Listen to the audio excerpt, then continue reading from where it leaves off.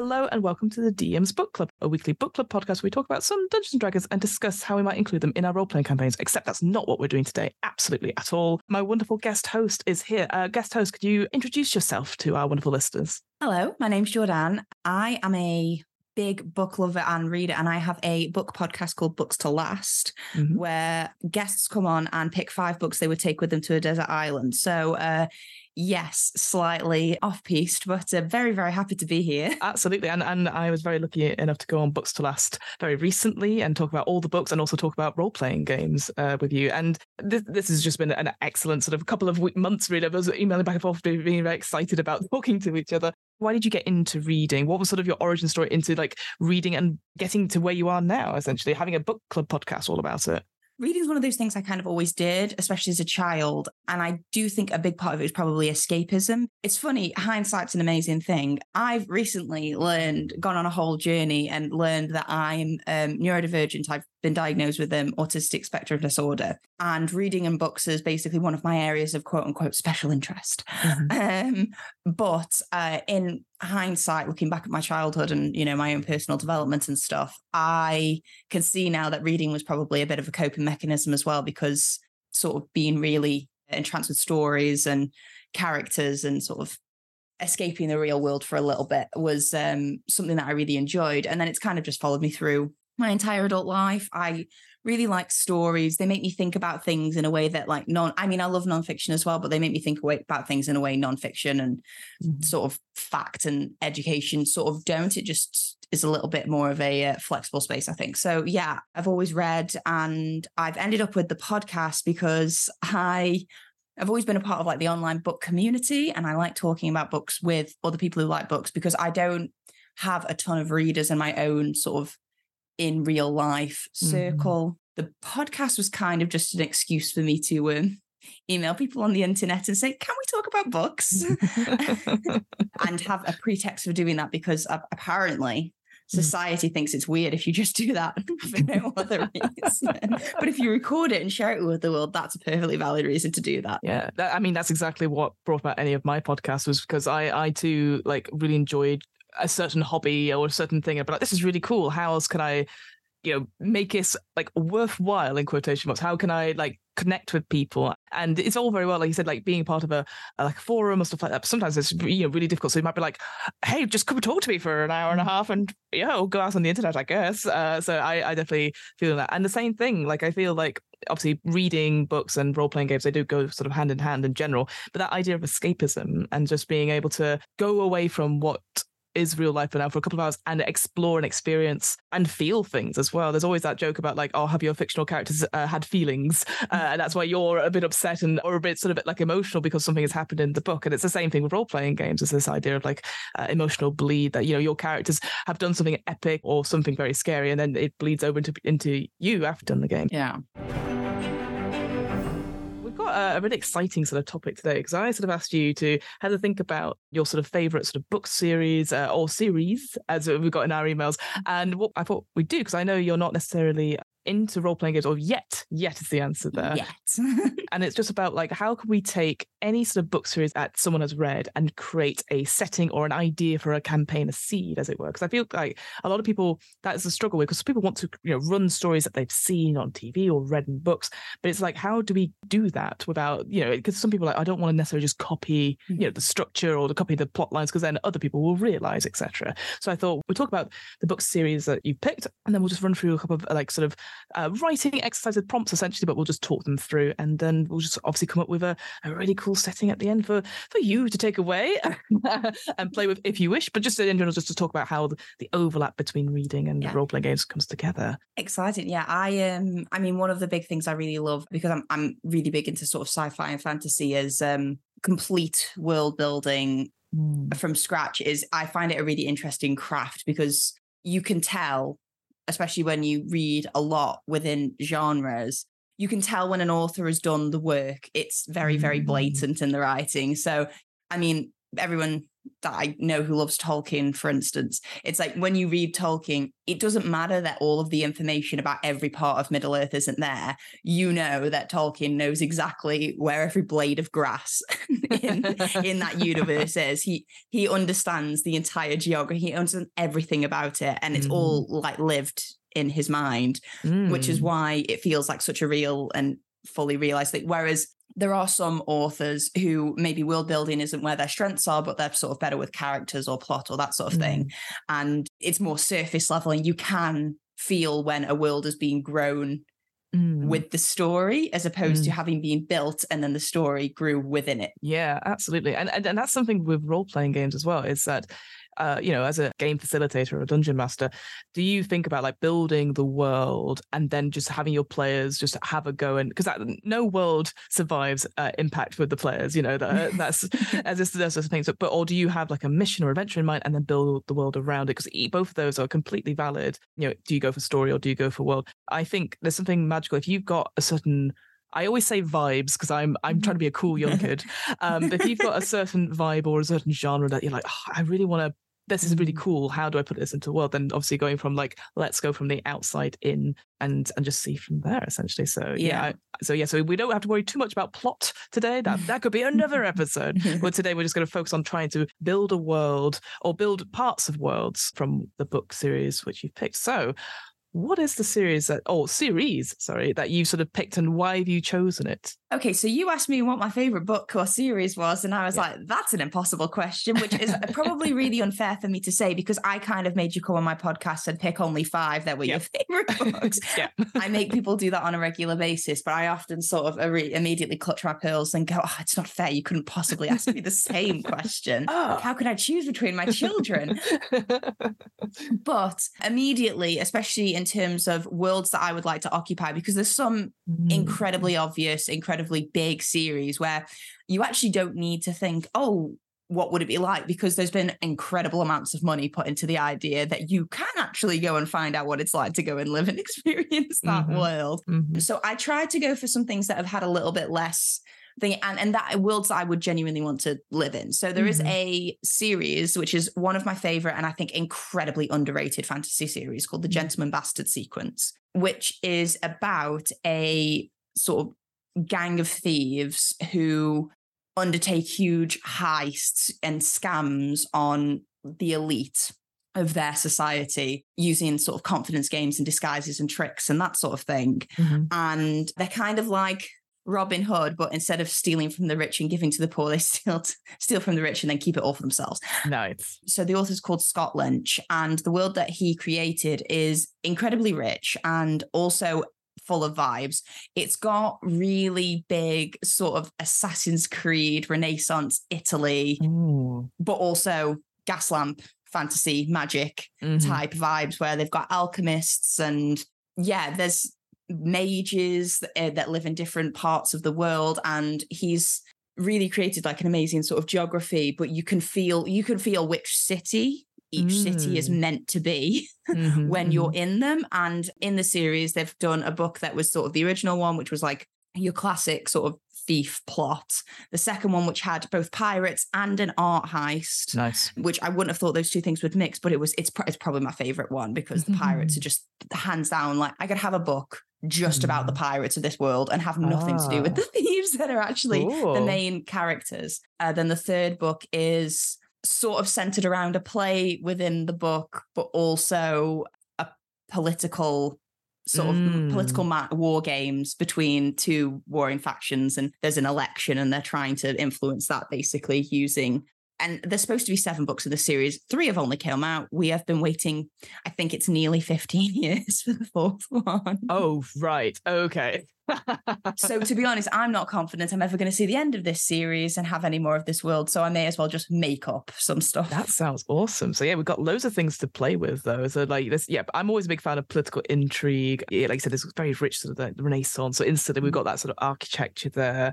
Thieves in general, like thieves guilds. They're just fun. They're fun. And it feels like, just again from the outside, just thinking about this particular series, like no one's the good person in this. Everyone's sort of like, No. which is interesting because a lot of fantasy, obviously you are the good adventurers. So this is a world which is, again, it's very silly to be like, oh, there's good worlds and bad worlds. You know, there's the whole thing. I'm sure you've heard about the alignment and stuff.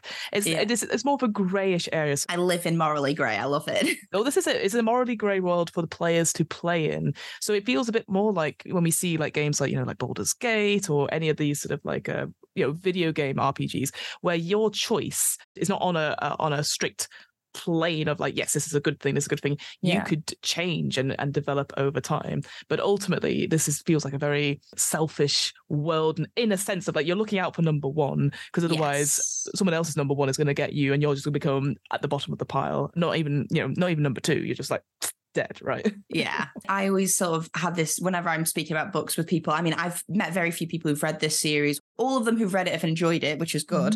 But it's not hugely popular, even though it's got sort of blurbs from George R.R. Martin. Like he gave this his gold stamp of approval. It's a really good series. But yeah, it's one of those that like I always joke that, I mean, I can't generally tolerate morally grey in my own life. In real life, it's very black and white. I'm very much like, I understand the difference between right and wrong. I've been taught what right and wrong is. And even though there's sort of, you know, grey areas in some aspects of like, I don't know, moral dilemmas that I think I've never had to come across them. So for me personally, it's quite easy for me to think in black and white.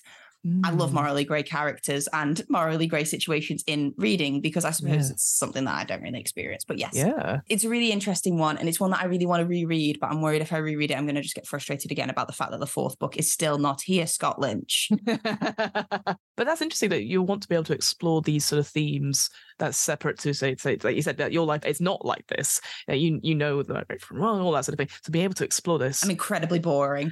No, not at all. But I think this is a way for you to safely explore these themes through reading. And I can imagine the same for you if we were playing an RPG with this sort of setting, that you would find the choices that people made, like, is just like, what are we going to do? You know, and that's the engaging part of it. I love the concept of being sort of a mastermind thief who can like get out of anything. It sounds amazing, but I do not have the nerve or guts for that. But I'd love to pretend to be a character like that. That would be fun. Well, let's start with that then. So I have an exercise here. So I'm going to be using today the Ultimate RPG Game Master's World Building Guide by James D'Amato. Again, a long, lengthy title. But in this book, there is so many like different. It goes into different genres about like building certain elements of your games if there are specific genres, but I've gone for the one neutral at the back. So because I thought rather than like put it into a box to be like, this is fantasy, this is sci-fi, etc., we'd go for one of the neutral ones just to start with and just to play us along a little bit. And what we're going to do, we're just going to go through it, this particular exercise, and just take our time with it and just talk things through. We don't need to make too many notes. I might make a few notes just so that we can summarize at the end, but ultimately it's more of a discussion about how we would build something in this from these vibes, as I keep saying. So this exercise is called We Built This City, and then in brackets says on talk and rolls.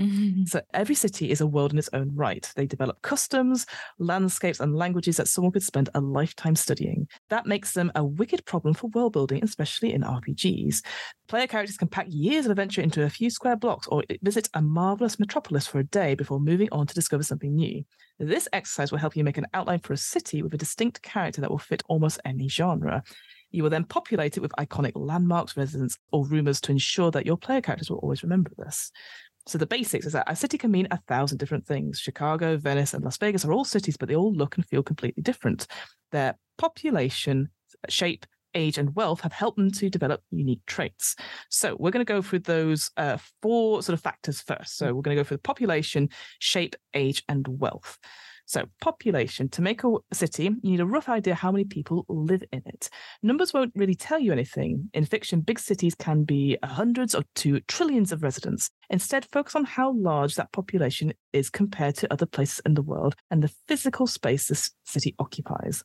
So what I'm going to do, you've got 4 choices here, and I'll read them out for you. And then from those 4 choices, as well as sort of describing how big this city is that we're going to put into this setting, you're going to be able to get something a little bit later called either an eccentricity or an asset or a corruption, which is on a table at the back, and then we can choose those as well. So we'll make a bit of note about that. These are more the unique elements of the city. Okay. You have 4 choices. So either your city that you've got is large, medium, small, or spare. So thinking about, you're starting off your players in a city that is inspired by the Gentlemen Bastards.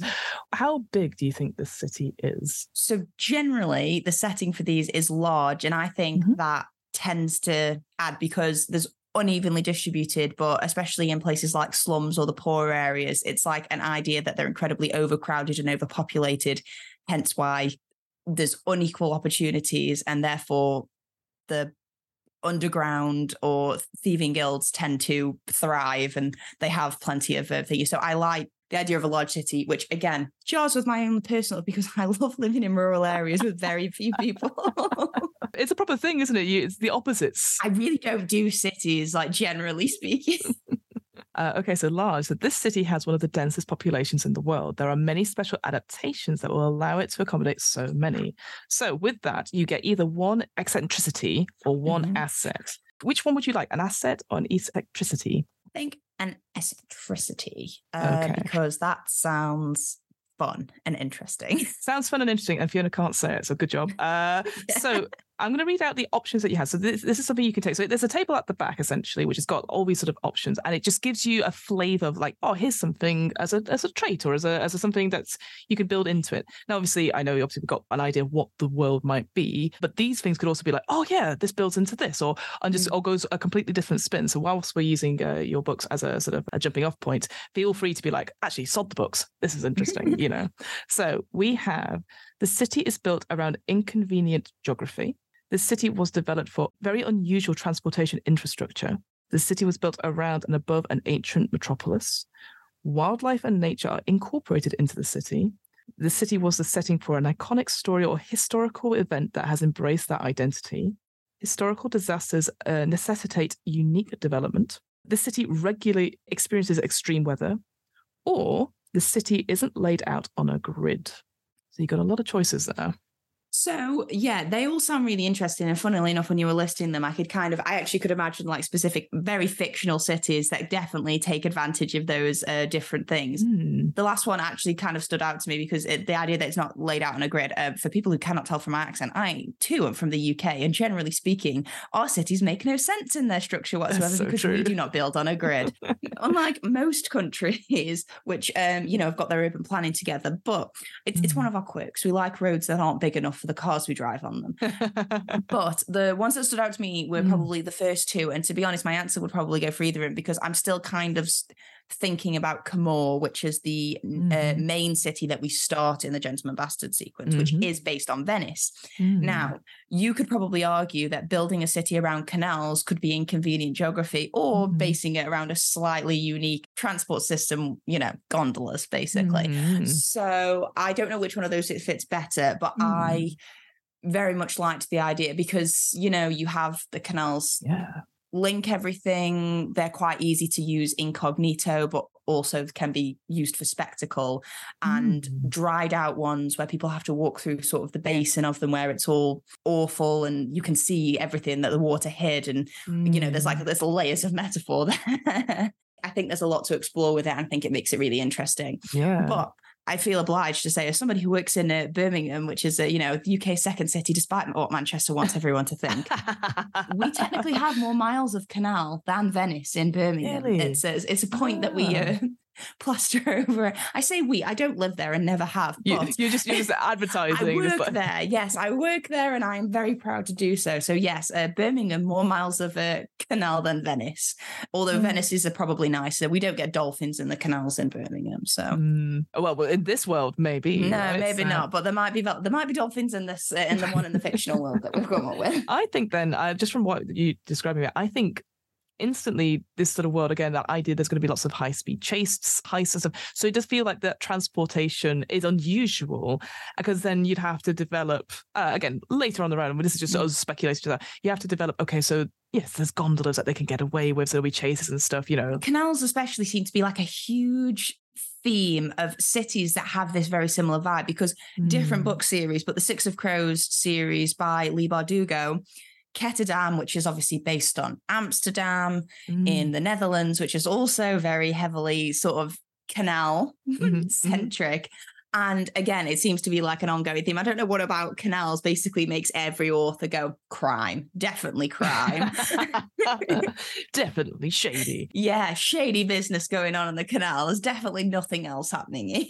Yeah, but that's it. So yeah, let's go back. So currently you've got a very large city with this unusual transportation, which I mean, are you happy for it to be canals? Yes. Yeah, we'll do that. We'll go for canals. I've read some very interesting books that have sort of like cable car sort of ways of transporting, but I feel like that.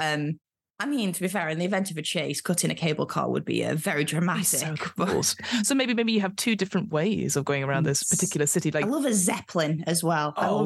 Put a zeppelin in. God damn it, yeah. I love a zeppelin or a dirigible or whatever the hell. Literally, there's a zeppelin, blimp, dirigible, airship. They've all got different lines. Some of them are more dangerous than others, but But which one? You don't know till you're on there. I think But I like this. Now we've got 3 different types of transport, which could mean different things. So, like, obviously the stakes are higher, literally and figuratively, depending on where you are. So why not have this place that has canals, cable cars, and dirigibles? Like, yeah, fuck it, let's do it. It's your world. Probably not skyscrapers, considering the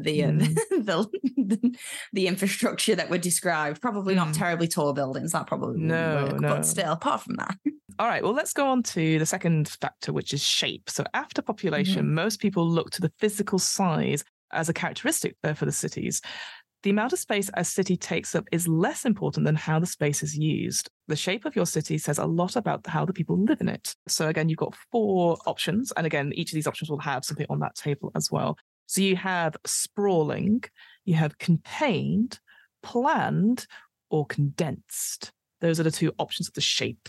I like the idea of sprawling, but when you first brought the question up, I immediately thought of a more contained view because speaking of crime-ridden cities, which this one is completely different, but Gotham City in the DC universe, because it's basically New York, is basically thought of to be it's quite contained and it's connected to the rest of, don't know actually which part of the fictional country Gotham is connected to, but it's connected to the rest of the country by a series of bridges like Manhattan is, with rivers around it. And there's a really great story in the Batman series called No Man's Land, I think, where everything goes wrong in Gotham and the rest of the country basically, instead of going in to help them, says you're on your own and basically shuts down all of the bridges and contains it basically. And it's I think it's a good plot device. Yeah, when something's contained, it's very easy to cut it off from the rest of it and then therefore eliminate escape routes. Having it is definitely a more urban adventure, so that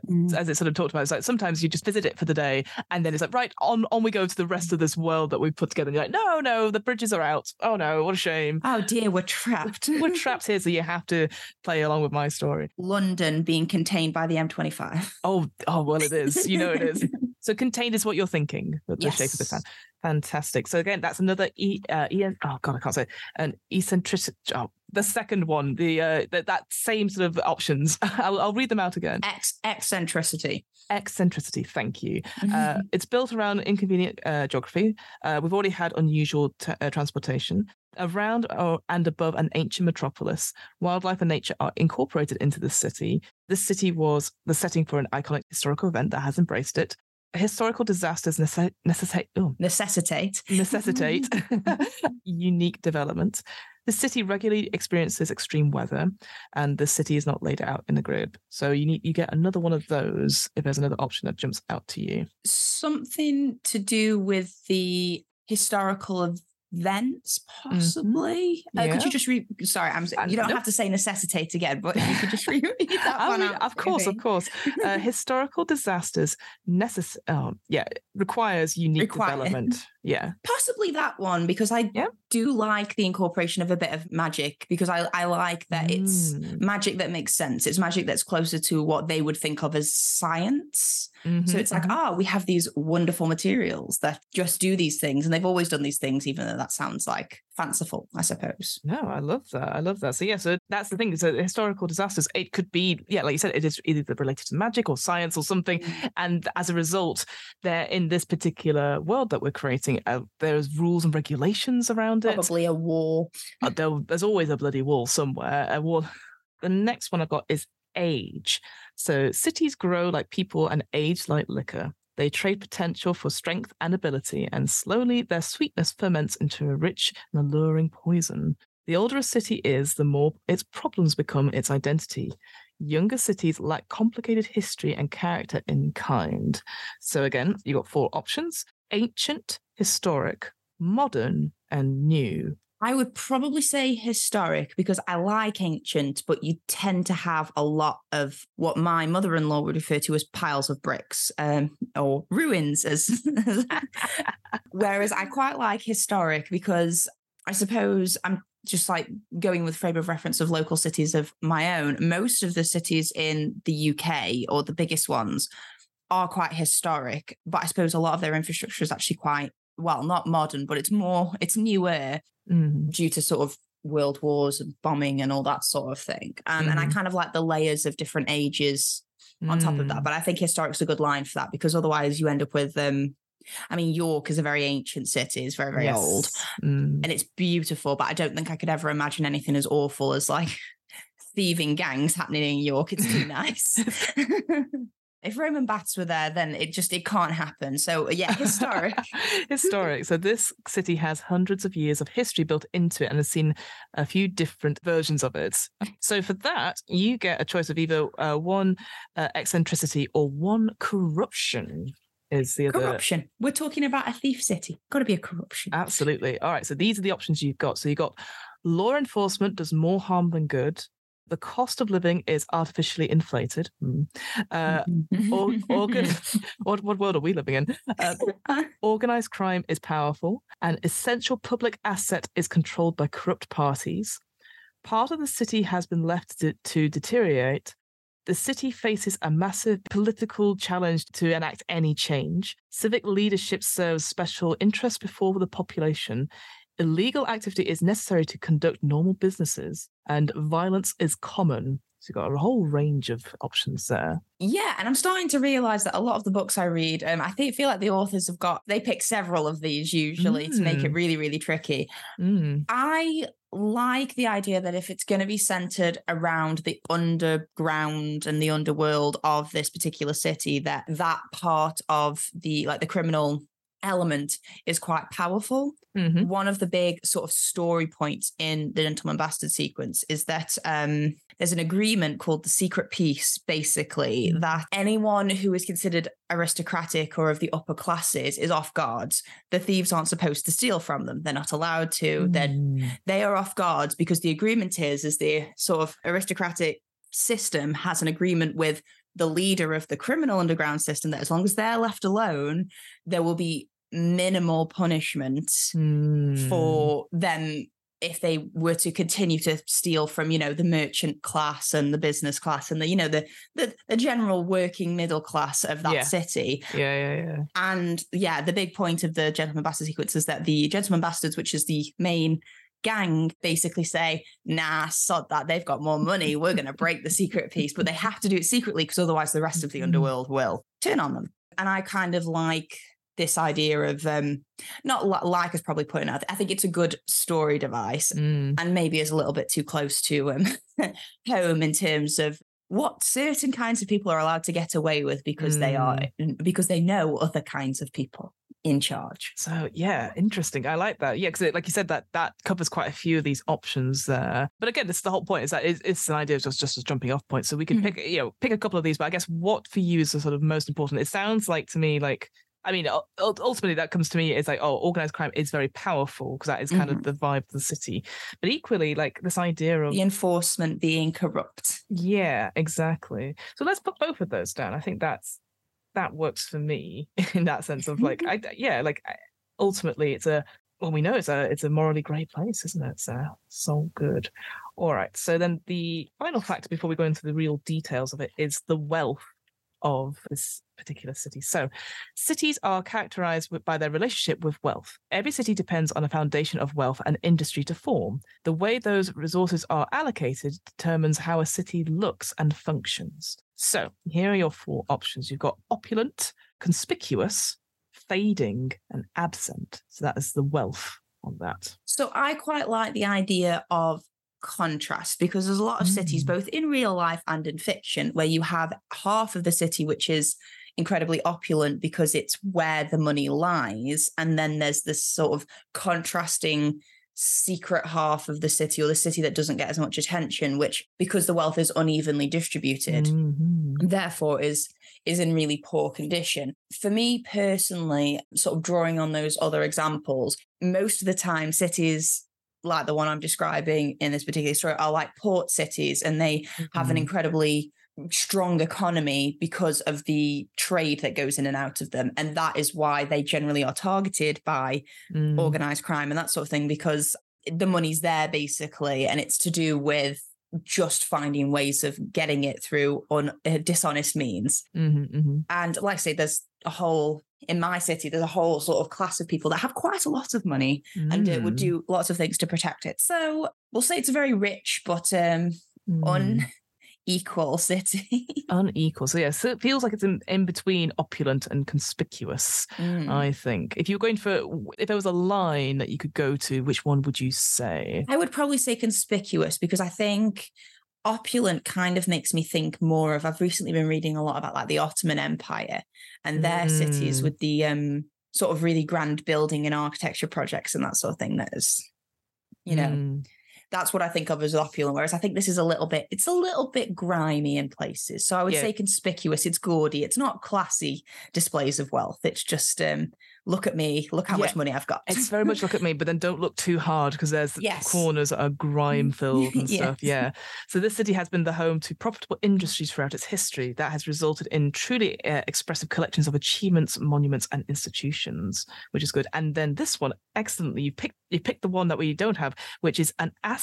You get an asset for this one. So very good. So here are your list of assets that we could have in the city. So we've got robust public transportation, a vibrant art scene, celebrated culinary districts, exceptional schools and universities, access to unique natural or magical resources, booming industry, advanced medical care, accommodations for a specialized profession, access to natural public spaces, robust museum and historical sites. Okay, so I'm torn. So immediately when you said food, I was like, oh, I mean, if we're set in Venice, we're going to have some really good food. And also I really love reading any books that have good descriptions of food in it. It's got me sold, because I like reading about food. But I also thought, I mean, we've already discussed there is kind of a booming industry in terms of trade and that sort of thing. So that's kind of already baked into what's there. I feel like you covered that. Yeah, absolutely. Yeah. So I think probably maybe cuisine, but I do always really like those cities in fantasy novels that have sort of an institution that they're built around. So I can't remember what the name of the city in Game of Thrones is, but the one that is sort of like, it's well known for furnishing like the entire world with, you know, their magisters, and they're very wise people, because and that's their export basically, is like incredibly intelligent monks that run entire political systems. Yeah, you're like, this does not sound great. Maybe we should get some other person in. But yeah, but that city really likes having that level of power. And I forget what the name of the city is now, but the city that in this world that has like the Bonds Mage is just like basically they're kind of like in The Witcher, where the school Yennefer goes to, basically, where they basically ship out all of their witches and wizards to go and work in royal houses when really they're not. They're supposed to be there as employees, but they're not. They're there influencing it the way the Wizard Tower wants it to be influenced. And I always think that's a really good concept, but I feel like the city's probably got enough going on. So I think booming industry and really good food would be good, because you've got to eat good food while you're plotting heists. That's absolutely. Generally the rule. Yeah, well, instantly I now see like, all right, when the player characters are in their downtime, they're having dinner and they're having these, and so you can have instantly really interesting scenes, or maybe even very tense scenes where you're having a standoff over dinner. Possibly not spaghetti, though. I think spaghetti diffuses a lot of tension. Yeah.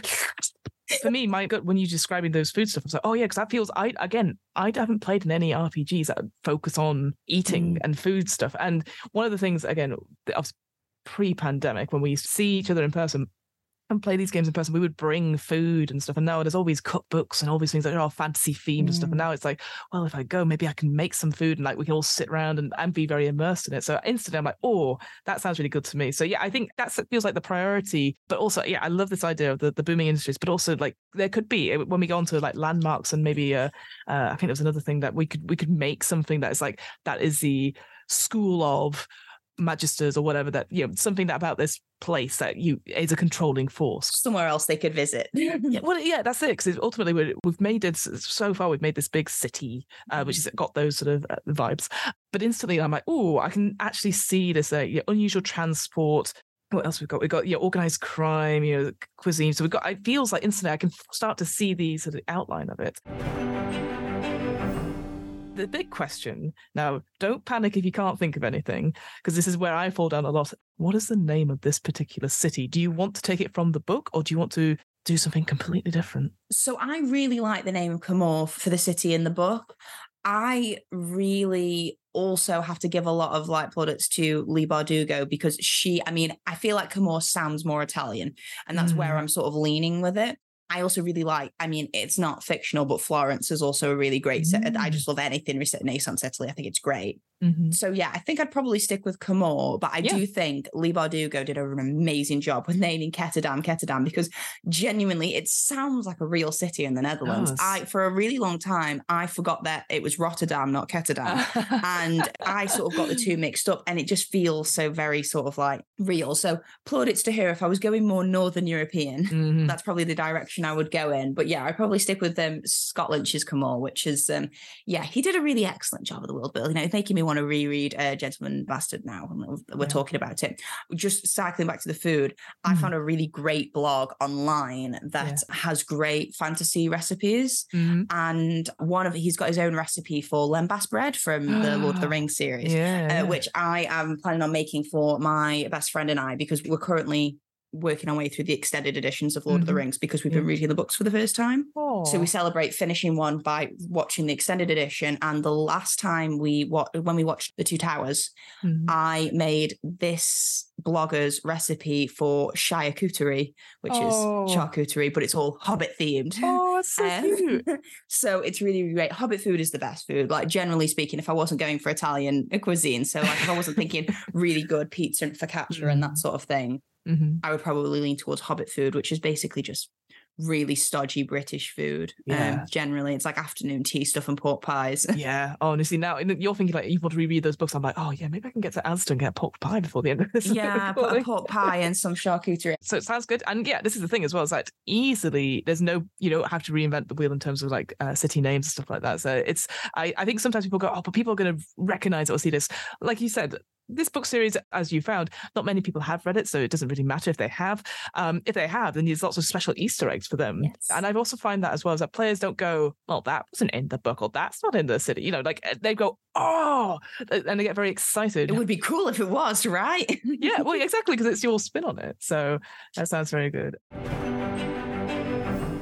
So that's the main city sort of built out. We're now going to look at landmarks, residents, and then events or rumors. So that, again, it's just to make a little bit more character about this place. So let's look at a landmark. In the real world, we associate cities with the cool stuff and places inside them.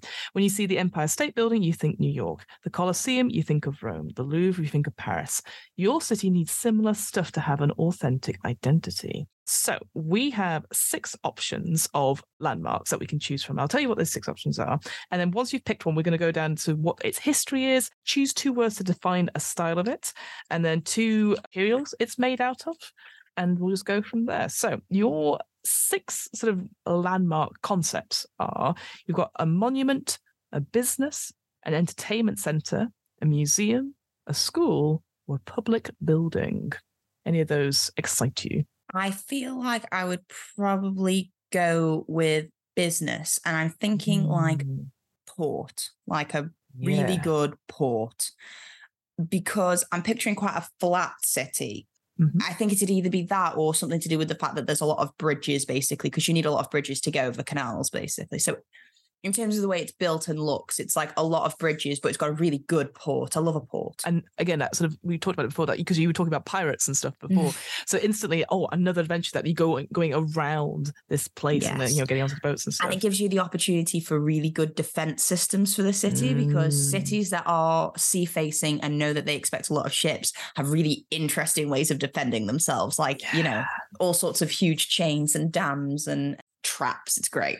I love that. And they're always secret. They are always, you're like, oh shit, as it sort of appears out of the water. Yeah, it's like, oh, I didn't know that they had those magic wizards who could control water. And it just comes up as a big wall. Yeah. I love that. So let's choose this history then. So you got 4 options. They're similar to the history of before. So we've got new, modern, classic, and ancient. So how long do you think this port with the construction elements in it, how long do you think it's been around? Do you think it's been the same amount of time that the city's been around? Has it always been here or before? So you could say same amount of time and have that be sort of the reason why it started. But I kind of like the idea of the port, or the port's been there longer than the city itself, because that kind of gives the impression that maybe something else was there to begin with, and then this monster of a city basically went and squished it or eradicated it in a way, and then basically made it all new. Ooh, I love that. Makes the city malevolent.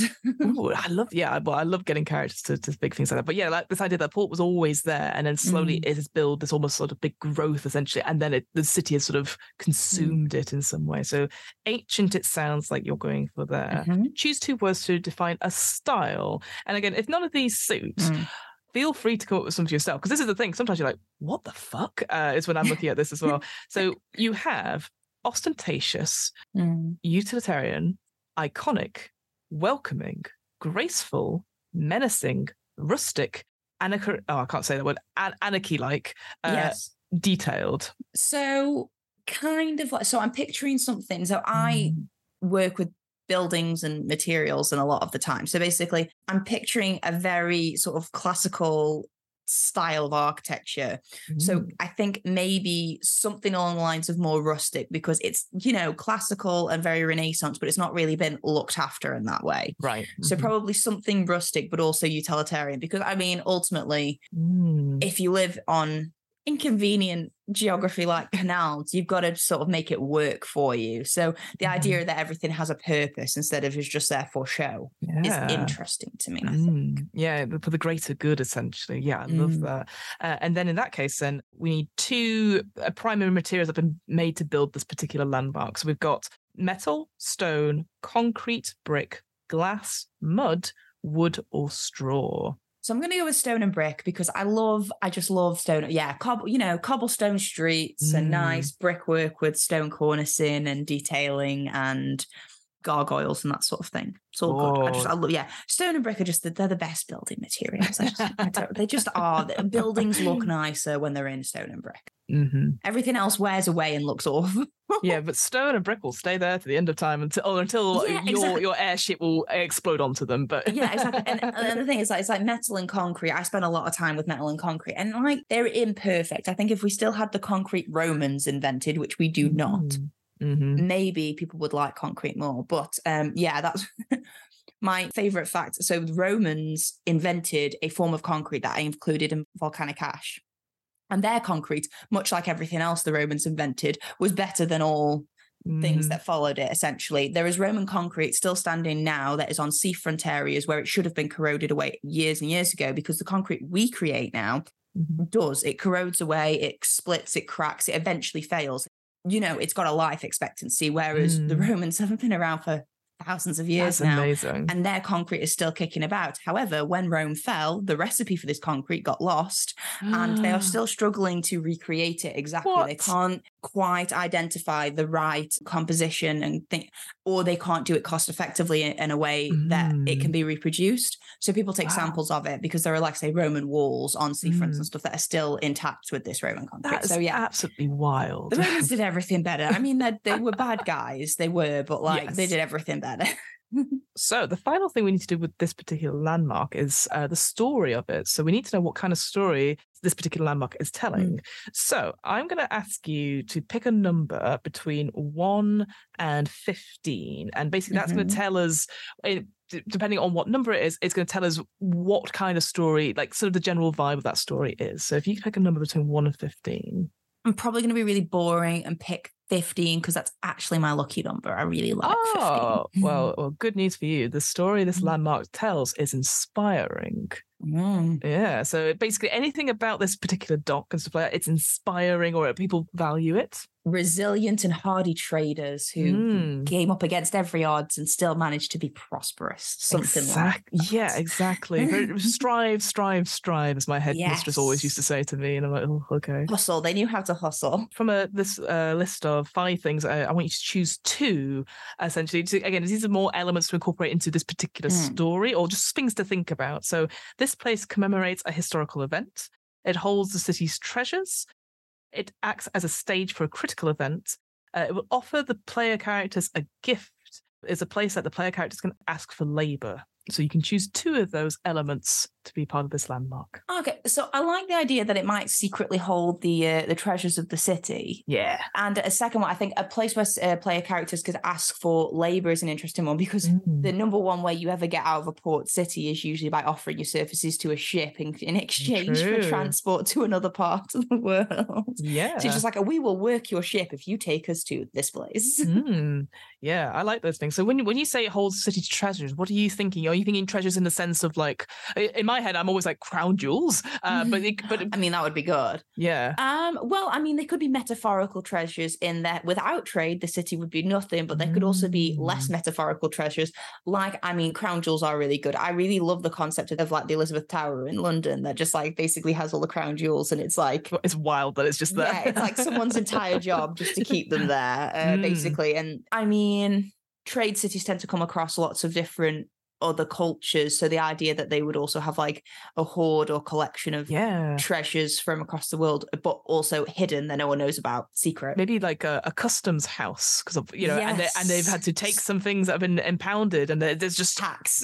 Yeah, exactly. And you're like, well, and that's just made me think of, in the Harry Potter series, how Filch has just got an entire room of things he's taken off students. Yeah. The entire time he's worked there. I've always liked the idea of that, but for some reason, the secret hidden treasures of the city sort of being held in this port just made me think of in Arrested Development how George Senior is constantly saying there's always money in the banana store. Yeah, and there is. And everyone thinks always thinks it's a business metaphor, and it's because the walls are actually lined with money. Yeah.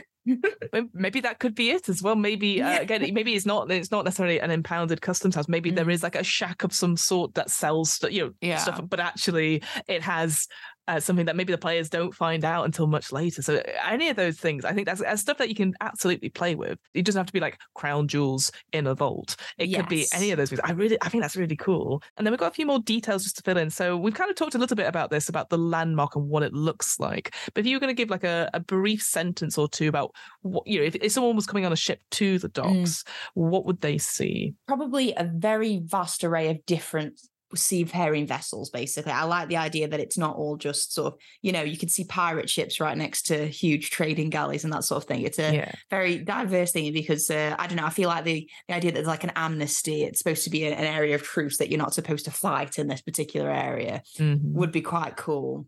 Probably a lot of security as well. Yeah, absolutely. Yeah, and I, for some reason, because it's sort of, I'm thinking Mediterranean, like really blue water, really blue water, deceptively clean looking water.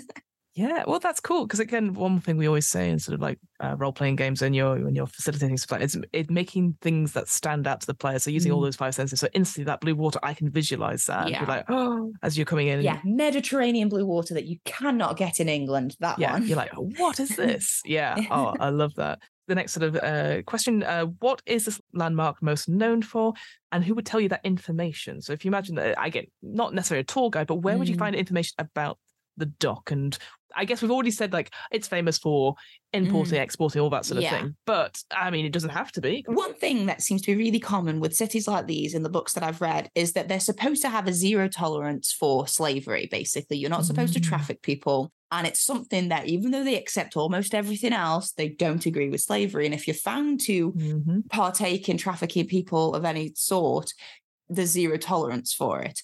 So I like the idea that maybe if this was the only port where that was true, would be quite good, because there's obviously always the converse ones where a lot of ports and places where boats and other forms of transport change places, they usually tend to be hotspots for that sort of thing. Right. So the idea that it's okay to steal anything but people in this particular place, and even the lowliest thief begging for change would be able to tell you that as a foreigner coming to that land. That it's the one thing that people don't get away with. That would be quite good. I like that, and again, it sort of enshrines again, that's something that's so different to maybe what we come to expect when we're reading such books.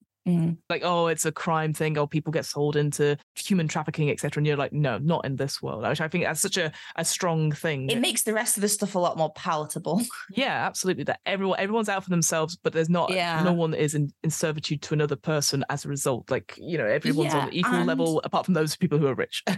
It's something that you always come across, because the thing is, where that is a plot device in it, inevitably the people who suffer for it are the women, children, and people of ethnic minorities, basically. And it feels, in my mind, incredibly lazy. Yes, agreed. I feel like there is so much more interesting things that you can, especially because, I mean, a lot of these series tend to be written by people who can't exactly empathize with that experience. So I think it also allows you to develop more interesting, diverse characters as well, because if there isn't this constant threat that they could be treated poorly or differently based on who or what they are compared to the sort of normalized, the idea that it's very multicultural and multi-ethnic, and that isn't a point. That isn't the point of the story. Is really, really. I love that. I like that, because I think it allows people to really input really interesting characters. Otherwise you end up with very homogenous sort of samey groups of people, because ultimately everyone else gets wiped out by something. And then the final question I have about this particular landmark is, when would the player characters visit this place? We've always talked about when they maybe arrive. What other times would you think the player characters would come to such a place? Okay, so I like the idea that somewhere like this is somewhere you have to pass through to trade for different goods and services that you can't get anywhere else. Or if you need to look for someone to do a job. So like the classic heist crew recruitment montage that you end up with. Say you need someone who's got a specific set of skills. You know that the best place to find that person with a specific set of skills is this sort of hotbed of interesting activity, and it's somewhere that you travel to by sea, or maybe somewhere where you just go to where you need to make money, because there's lots of gambling houses and things like that. Love that. So again, there's lots of reasons why the player characters would go to this place, and also why they might need to run away from it. Yeah, exactly. So you instantly got loads of different sort of adventure hooks there, so I really like that. So that's one landmark, and again, you could keep going with different landmarks and make up different things to fill it out, but I think you've already got a really strong one there. We'll go on to the second element, which is residence. So cities are full of compelling symbols and themes, but they really need characters to come to life. This part of the exercise will help you create important NPCs to help drive the plots unfolding in your city. So, similar to how we did that landmark stuff before, we're going to narrow the residence down to a specific concept, and then we're going to choose an advantage, a disadvantage. And basically, this is going to be like one person, maybe a character that they'll come up to. You will choose whether that person is an antagonist, useful or helpful, and then some other elements, and just fill out that person. So narrow down the residence to a specific concept. So we've got public official, a criminal, celebrity, historical figure, a hero, or an ordinary citizen. Public official is always interesting, but I usually find police enforcement in most of these cities some of the most boring characters, because either they're corrupt or they're do-gooders, and there's really not a lot you could do with them. But I like the idea that ordinary citizens are quite interesting people, because immediately what popped into my head when you said about citizens, I was like, obviously I feel like there'd be a wide variety of different people who are part of this underground thing, but ultimately people who get skipped over in this are the people who are trying to live their everyday lives. But yeah, a character that did immediately jump into my head is in the Sherlock Holmes series. He has like a network of informants of like rough sleepers, and also orphan children who tend to go around begging, and that's how they sort of make their money. But they also secretly collect information to report back to Sherlock Holmes. And I played a few Sherlock Holmes escape rooms. Yes. And I've read like a lot of their stories and stuff. And Wiggins comes up all the bloody time to the point where it's actually a joke between me and my husband, because we played an escape room once. And every time he came up, it was like a bloody Wiggins, which is basically just, he's like, in the versions I've read, he's sometimes a grown man, sometimes a little boy. But I prefer his version where he's a very cheeky little boy who reports secrets for people. And he's just trying to make enough money so he can buy a loaf of bread for his family. I love that. Yeah. The Baker Street Irregulars, right? That's their sort of the network. Yeah, I really like that. I like the idea that Sherlock Holmes is like a rallying point for that. Because generally speaking, people who are unhoused, they live a very sort of invisible existence. I've done a lot of work with charities in the UK that work with people who are sleeping rough or homeless. And the biggest thing that most of them talk about is the fact that they feel completely invisible because people just walk past them. But people like that are good at collecting information, and they tend to hear and see a lot of things that a lot of people are too, caught up in their own nonsense to notice.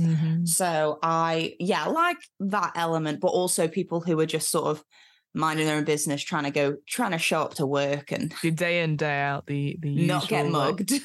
Please don't hurt me. Yeah. But it's true. Like, I think there is that sort of power of being, I can have all this information. And especially in a setting like this, what we've developed together, it feels, the morally grey stuff. Information is very powerful here. So I think we can easily play into that. So I'm guessing just from that list, it feels like Ordinary Citizen is the one we're going for. All right. So then we got 4 choices for choosing an advantage. So something about this person that, I mean, I don't like using the words positive or negative. That's not what I mean, but something that they use to their advantage, essentially. Yes. So we've got brilliant, influential, wealthy, skilled, principled. I like skilled. I really, my favorite characters, especially in these kinds of books, are characters who are just really good at something. So like in the Six of Crows series, Jesper is a character who has many, many flaws and many things he's really rubbish at, but he can shoot. Like he never misses a target. Like that's his thing. And there's always like a spider character who's really good at being stealthy and that sort of thing. So I like that. Although I will say the main character of the Gentleman Bastard sequence, both of them actually were designed by the author to be kind of boring. Not in terms of, they're not actually boring once you get to know them as characters, but Locke, who's the main thief, he is constantly described as he's very forgettable. He's neither handsome or ugly. He's just very plain in a way that people don't remember him, which means he's able to sort of don all these disguises and he can like shed personalities and characters like most people do with clothes, because he's kind of a blank canvas, and most people would consider it a complete flaw that you've got so little showing on the outside that people find you so uninteresting they don't remember what you look like. But he uses it completely to his advantage. And then like sidekick Gene is Gene Tannen would probably resent being referred to as a sidekick, but he's your classic gentle giant who has had to become very brutalized in order to protect himself, and everyone immediately looks at him and sees him as a physical violent threat, which he is. He's very good with some hatchets, but he's actually like really sweet, and in another life probably would have spent his life like creating music and writing poetry. Oh, that's super cute. I love that. Yes, it feels like everyone in this particular city that we're creating, they have to be skilled at something, that they get a chance to shine at something. So I think skilled works really well. You have to be good at something, otherwise you don't survive. And then same thing, but for a disadvantage. So we've got impulsive, cruel, stubborn, foolish, and then the last one is marginalized. Give or take that. I feel that's a bit of a misnomer, to be honest with you. Yeah. Or a choice or a disadvantage of your choice. I feel like stubborn tends to come up quite a lot. Stubborn or maybe even arrogant, possibly. Usually hubris is the one that gets most of the thieves, because they're so used to being so brilliant that they never quite see it coming when someone outsmarts them. Oh, I love that. Which I think is always interesting. But yeah, Locke as a main character is very stubborn, and as a very small child, he dislikes losing on a deep and fundamental level. But it kind of makes him vulnerable in other aspects, because he can never quite give up the game, and also forms emotional bonds with people that probably would be considered unwise. That's great. Considering the line of work he's in. And then same thing again, what we did before. So on the scale between 1 and 15, that you can choose. And a lower number, I'll tell you now, is an antagonist. The middling numbers are useful for the player characters, but at a cost. And then the higher numbers are helpful to player characters. So where do you see this particular person that we're making? What kind of asset do you think they are to the characters, to our player characters? I'm going to give 7. I like the number 7. Mm-hmm. Also, my favorite characters in most video games are the ones that make you pay for whatever you get. Like, I love the Professor Layton games, which are just puzzle games, but they have amazing. They have amazing plots in them. They have some of the best plot lines of some of the games that have. They're just so good. The mysteries are awesome. But I love how every character in every Professor Layton game is like, well, I'll help you, but you've got to tell me the answer to this puzzle because it's really annoying me.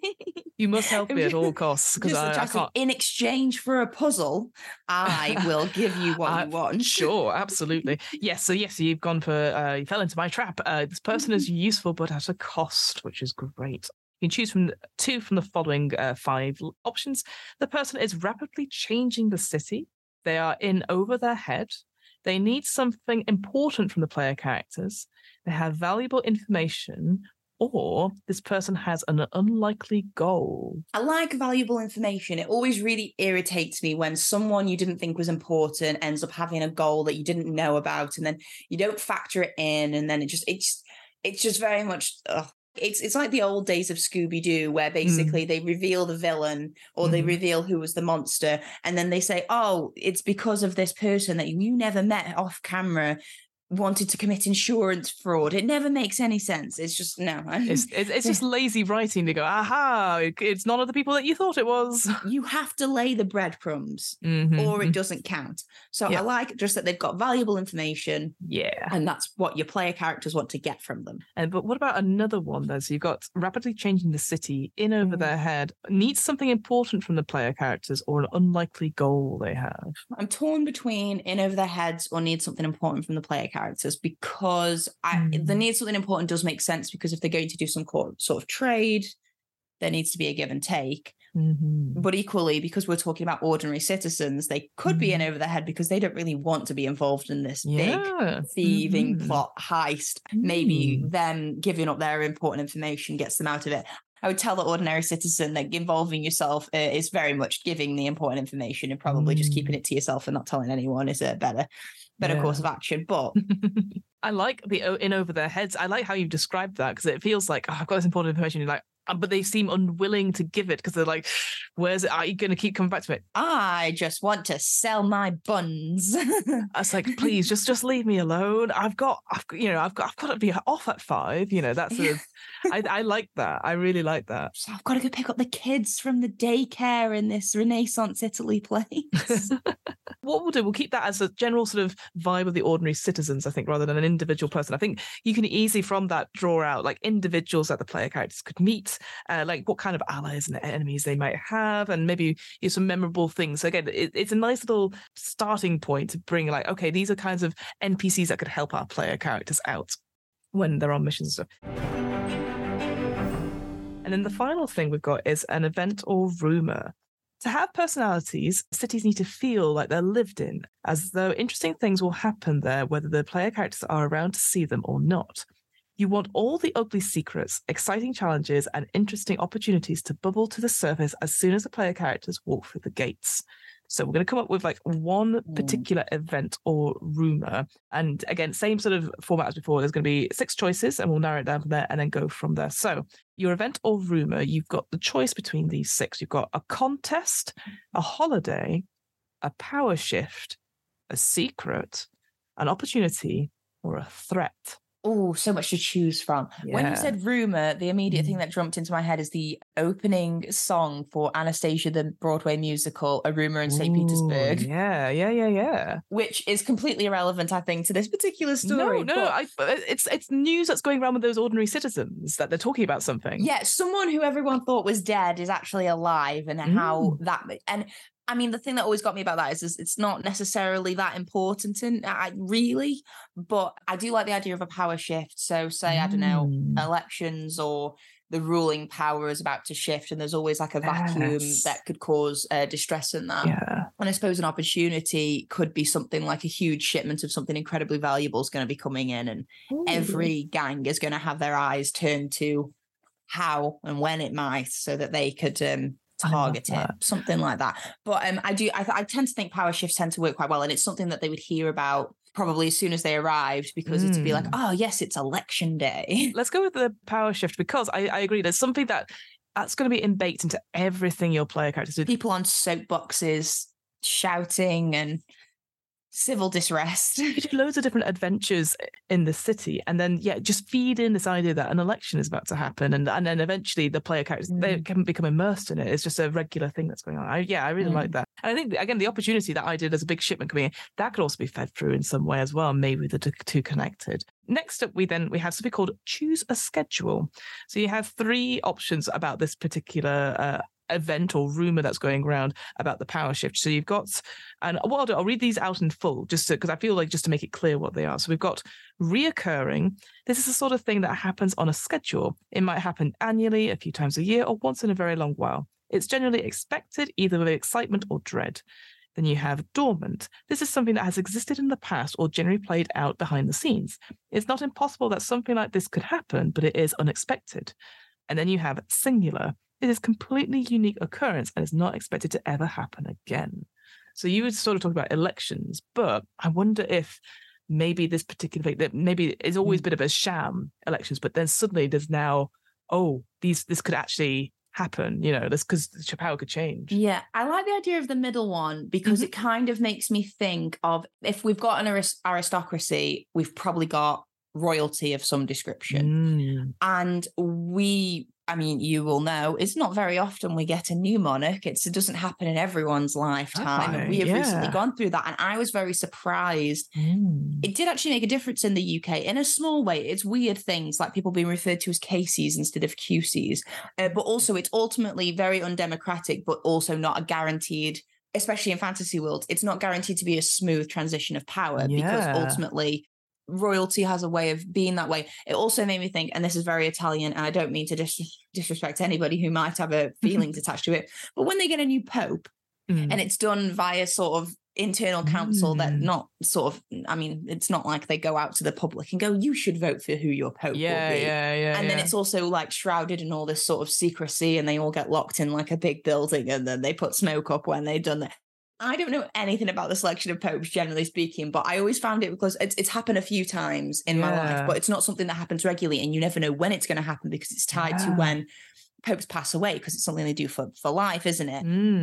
And I've watched a lot of like the Medici series, and usually like the Pope's always a character in it, and it's like, was the Pope murdered? And it's all like, it's a political thing as well, and there's all sorts of interesting stuff around like that. So I like the idea that it's maybe something to do with royalty, but maybe there are some royal systems in fantasy books where it's less to do with it's not that it doesn't automatically go to the eldest. Usually all of the children of the monarch kind of battle it out in a way, and there's a bit more of a political element to it. So even though it is a hereditary monarchy, it's not linear by age, which I always think is interesting, because they try and make it seem like it's based on merit and who's good at it. And it's not. It's about who's willing to kill the rest of their siblings.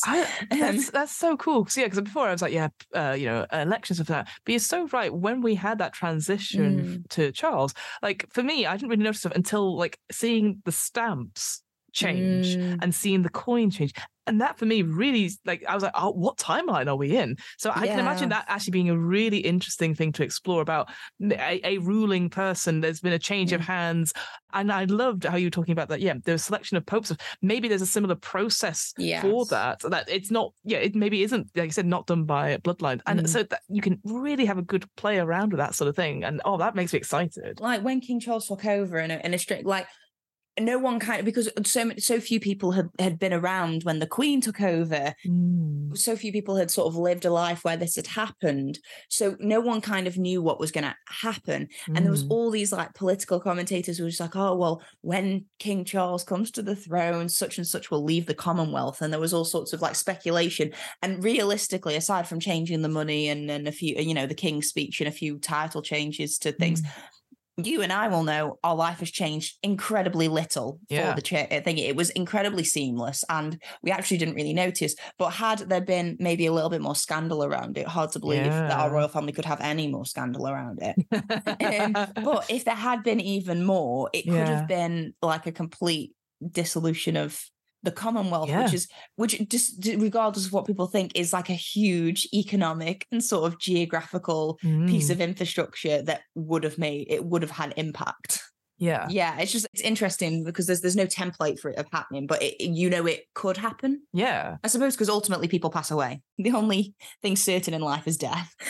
And taxes. And taxes, of course. It's a be interesting one to explore through stories and with your players, and like how do people react, and putting yourself in there as like NPCs, but how do players react who maybe they aren't people from the outside visiting this particular place, but they're residents themselves. Again, that's another place they can start. So the final few bits of this are like, again, we'll see how this goes. So it says, choose two groups who are driving this particular action related to the power shift, and then one that is being affected in the background. And I'll read out, we've got 4 choices in total. But again, this is the sort of thing where we were like, maybe it's not necessarily groups of people, it's like an individual person perhaps as well. So we've got the marginalized, so people who've been pushed to the outside mainstream society through poverty, tragedy, or prejudice. The city is their home, but it will not see them. Then you've got the working class. The people's society is meant to serve, but who do not hold a special degree of power. The remarkable, people who have extraordinary or specialized powers, education, skills, or responsibilities. And then the wealthy and powerful, people who control the vast majority of the city's resources and institutions. They do not see most of the city, but they control it. So you need to pick or think about 2 groups that drive that particular action about the political shift, and then one that is being affected in the background. Well, the wealthy always want to say in power shift. So I like the idea that the wealthy are warring against the specially trained and sort of, educated. So a bit of elitism versus meritocracy going on in terms of what's going on in the power structures. But in the background, the people being affected, usually working class or marginalized people, but I would probably lean more towards working class in this particular aspect because it'll have more to do with, because it feels like it'll have more to do with like economy and things. Well, that's what I was thinking as well. It feels like a lot of this is like information is important, and also with the docs, as you sort of described, the sort of the idea of hands, money, and all that sort of thing. So it does feel like money, more problems. Oh, exactly. So I love that. And then we're going to pick a number again. So 1 to 15, a lower number means this event will create a crisis, and then we will choose 2 from the options I give. A middle number is that this event will change the future, also choose 2. And then on a high number, this event will give people what they need, choose 2. So what are you thinking? Where would you like to go with this particular power shift? Is it going to be like super, not negative, but a massive change, which could end badly, or something that's really positive for the future? Maybe 2 or 3. Go 3. I like the number 3. 3. Because, I don't know, I've been listening to the Empire podcast a lot recently, and they're talking about the Russian Revolution.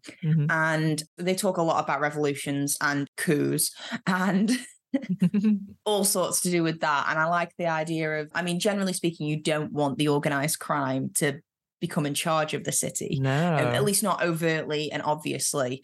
But the idea that if the status quo is upturned in some kind of revolution and the things that used to be in place don't work anymore. That's interesting, and also could create quite an interesting set of circumstances for players who are just either passing through or who are based there to have to contend with. I love that. Yes, this event will create a crisis, which kind of makes sense because people will be like, what the hell is going on? Well, it can't go well, not in this city. Not in this city, not the way you've described it, no. So here are the 5 options, and you can pick 2 of these. Again, just keeping that in mind that this event will create a crisis. So the whole city will be drawn in. This creates a special environment that changes expected behaviors and loyalties. People will discuss silent truths, whatever that means. The city will look and feel different. And then the last one is everything will hinge on a single moment. I like the idea of people will discuss silent truths or things will break down, because obviously we talked about in the book series that I've sort of taken inspiration from, there's the secret piece, and the idea that if a new ruling class came in and exposed the secret that basically the aristocracy had sold out the general working class people in order to protect their own pockets. Working class people don't generally react quite well to that sort of information. So the idea that if that was actually exposed, because the whole point is working class people don't know that that's the secret agreement. They don't know that it's the secret piece that keeps thieving gangs going. That would probably uproot general power structures quite quickly. So yeah, I think it's exposing violent truths. I like that as well. Like people, you can start to hear people whispering at the corners of like bars and stuff and say, I didn't vote for them, you know, all that sort of thing. I love that. And then another one, the whole city will be drawn in a special environment that changes expected behaviors and loyalties. The city will look and feel different, and everything will hinge on a single moment.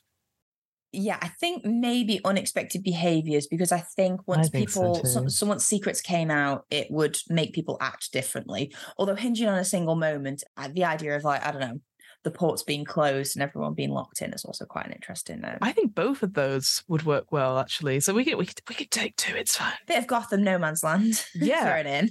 Absolutely. Because can you imagine when that gets announced? Like we've got a new person, and then there start to be rioting, and they're like, well, we're closing off the things, and people are trapped there. Oh yeah, might go a bit Viva la France, probably not. Viva la France. You'll have the Purge, all that sort of malarkey going on. And then the final bits are doing just to flesh out a little bit. So would an outsider know something unusual is happening? If so, how would they tell, do you think? Maybe they wouldn't, because maybe this is such a city that's so different to what other cities in this world are like. If this, say we've got sort of player characters are their own crew of, you know, people on their own quest, they could probably come around and have a look around and go, oh, probably just what Camor does. This is just what it's like. And it's only through talking to people who actually live there that they kind of see there's something a bit odd. Because, I mean, if you know a place is very famous for being corrupt, when you get there and it's super corrupt, you're not very surprised, are you?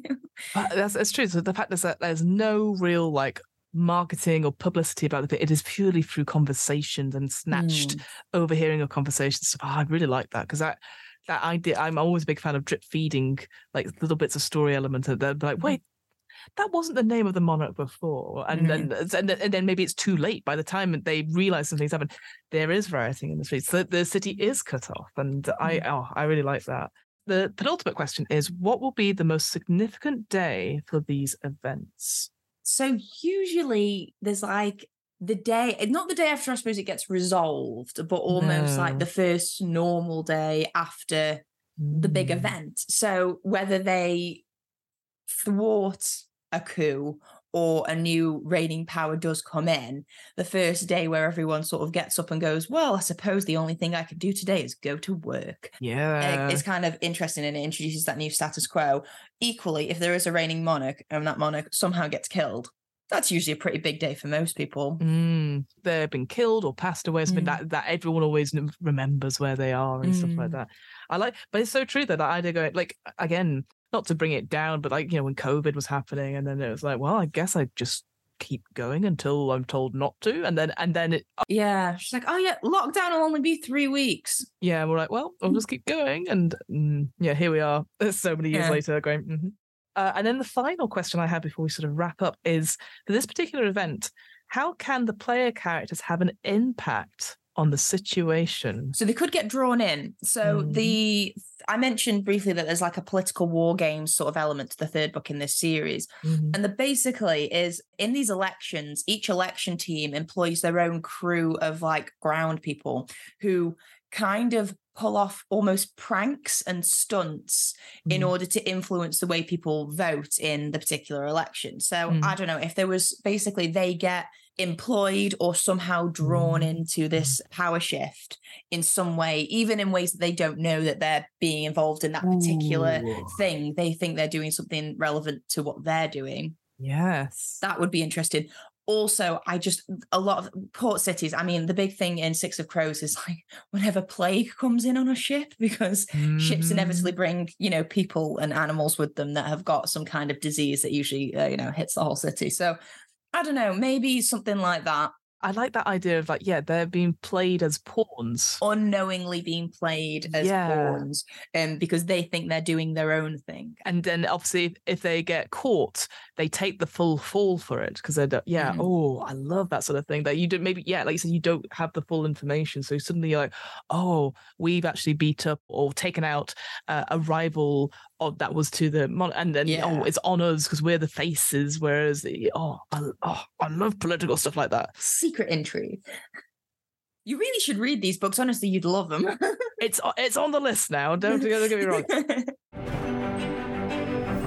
But there you go. That is kind of that's the full exercise that we've gone through. And like, how do you feel after like spending like an hour or so just talking through like your favorite book? Like, what do you think? What do you find thoughts? It was really, really fun. Yeah, I think the thing that's kind of always not scared me off, for want of a better phrase, but almost always made me shy away from things like role-playing games is because even though I've got a very active imagination and I really enjoy playing in those worlds, I sometimes feel like I'm a planner, not a pantser, basically. I'm a plotter, not a pantser. And for me personally, I always felt like there would be a lot of pressure for someone to be like a DM in that particular. So like one of the big, I've got a whole group of friends who'd love to play these games, but because none of them have got any experience in doing it, none of them want to take on the key role of being a DM. And then the one person that I do know who would be very good at it because he actually plays Dungeons and Dragons and knows how to do it, doesn't want to, because I think in a weird way he feels kind of even though everyone's really interested in it, he feels self-conscious about because it's not always what people think it is. Different things mean different things to people, don't they? Absolutely, so one person's idea of what it might be like is not necessarily true to what it is, or etc. So it's always been this stumbling block in that I wouldn't want to be the one in charge of running the world. I would want to just sort of play in it. Absolutely. But it is really fun to actually put it all together. I love plot twists in books. I mean, this series in particular is one that the reason why it stuck with me for so long is because I didn't know what was going to happen at every turn. And every time I got to a new chapter, I was like, oh, what's going to happen next? And the end of the book, it's not a short book, but it's also not super, super long. And like the gut punch of the ending was so much. I was like, you can't have made me like these characters. I don't know these characters. These aren't my people. You can't make me feel this way. But so I like the idea of being along for the ride because I like things. I like being along for a plot and not knowing what's going to happen. But I do think there's maybe like a little bit of fun in terms of watching other people experience what you know is coming. Yeah. Oh, I know. That's one of my favorite things as a GM is like you wait till they find out. Oh, it's not necessarily a pleasant phrase, but the twisting of the knife essentially is what and just seeing people's faces when they go, oh, we've been betrayed, and I was like, yes. How did you not see? It was obvious. But who could it be? It was me all along. But I think I totally hear you on like, I'm not sure, like, you know, do I want to play in it or do I want to run it as player? But I feel like there's some, for me, I love running games because I feel like I do need a little bit of control about where things are and have these big set pieces in my head. But there is some enjoyment about people leaning into something for the first time. I like what we've created today. I'm like, I want to play. I want to run that. Like, because and I instantly I'm going to go and get the books after this. But and that's the thing. I feel like that's half the battle with being a DM or a GM is getting excited about a setting and a concept. Rules are rules. You know, we learn board games. We've done Monopoly. We vaguely know the rules. But if you get them wrong, it doesn't matter, right? As long as everyone at the table is willing to be there and isn't so much like, well, actually, this is what my character, like, it's all about helping each other and just being willing to try and do a collaborative story. That's ultimately what role-playing games is about. And of course, there are different rule sets that you can try, some of them more crunchy than others and maybe require a little bit more thought. But ultimately, I can imagine you taking a setting and literally just having a D6 and you roll a D6 and the higher the number is, the more likely to succeed. And you just set in your head, you're more skilled at this, so you roll 2D6 and you take the higher number and literally doing that and just going from there. So there's so much to it. And honestly, that's what I love about role-playing games, is being able to take a genre or a medium that I'm not very familiar with and go, but what if I could create an amazing story from it and have people involved? So yeah, I'm very excited about this setting that we've done together. I'm glad that, it was really, really fun.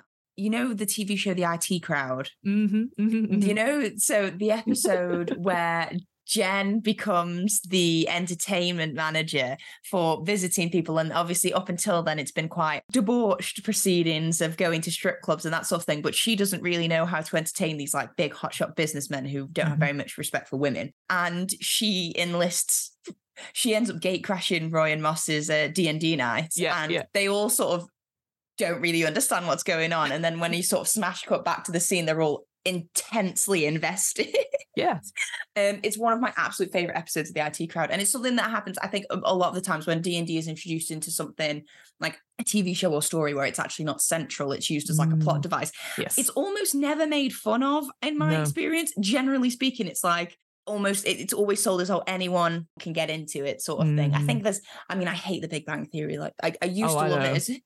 I used to love it when I was younger. We've all been there, don't worry. We've all watched however many seasons and then we've gone, oh, actually, this is not as funny as we thought it was. Oh, well. I've grown to dislike it for whole different reasons as I've got older, but some of my favourite episodes is when they get the girls to play D&D with them as well. Yeah, 100%. Yeah, it's always really, I don't know. It's interesting. I very much want to. I think I might have to hit up my particular friend who's got experience with it and just do it. Make lots of promises and see if he will include me. Yeah, all you can do is ask. That's the worst thing they can say is no, and then you go, well, if no one else will do it, I will still think about doing it.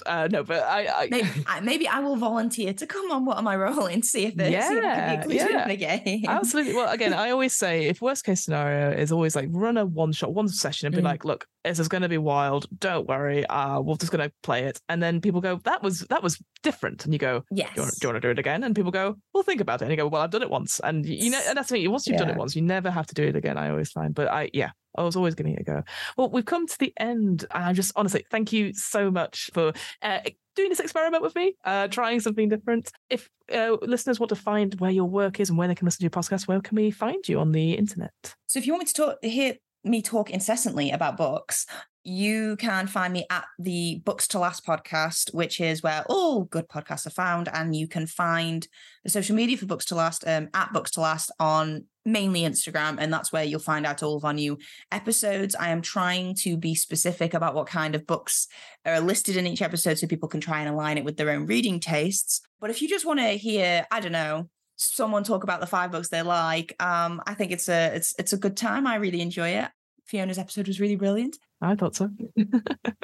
I don't know. I really like all that sort of thing, but I do generally talk about books and the books I'm reading just on social media. So even if you didn't listen to the podcast, you could hear book recommendations there. But I'm a massive fan of, like, usually on my Instagram it comes up, like 5 books you didn't know, and like Book Talk and all that sort of thing. I'm like, well, I've now bought them. I am too old for TikTok. Oh no, I don't. I know. I'm on Instagram, so it comes up a month later after it's been on TikTok. So yeah. But Book Talk, that idea, people go, look at these 5 different books. I'm like, oh yes, I want to read this book, because people are just showing me books. I'm like, yes, I'll read that. So I agree on that. Well, thank you so much for being a part of DM's Book Club, and honestly, I just love creating settings, and it's been a wonderful time. So thank you so much. Thank you so much for having me. I've had a really good time.